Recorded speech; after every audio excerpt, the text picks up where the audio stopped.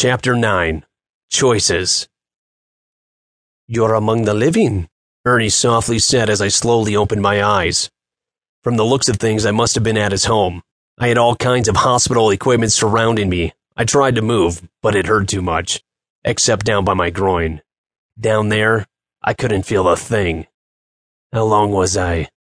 3 days. Actually, no, 2. Technically, you were dead when I found you, Ernie muttered and then popped a pill. That was his downfall as a plastic surgeon.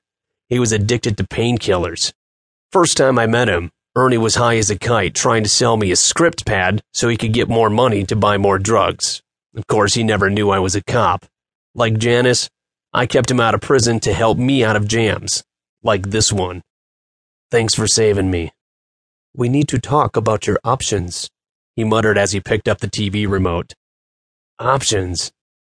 Take a look. Ernie clicked off the mute button. I heard the newscaster talking, but I couldn't believe it.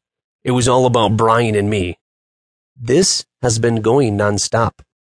"The 2 officers are presumed missing in what has turned into a bizarre case of dirty cops associating with drug dealers," the newscaster reported while showing pictures of Brian and myself with Manny. Fuck, they probably killed Brian already, and I'm next.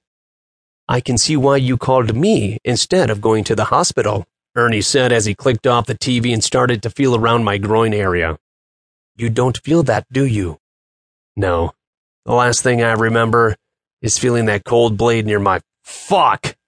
Sick bastards! They cut it off! Right? I mumbled as I started to cry. My manhood was gone. "I'm going to be honest, Chris. What those monsters did to you is horrific.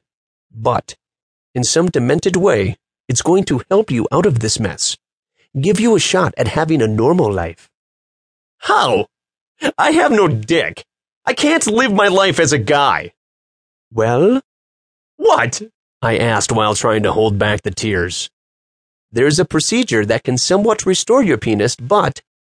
But if you want to truly escape this mess, I say we go the other way." The other way? I make you a woman.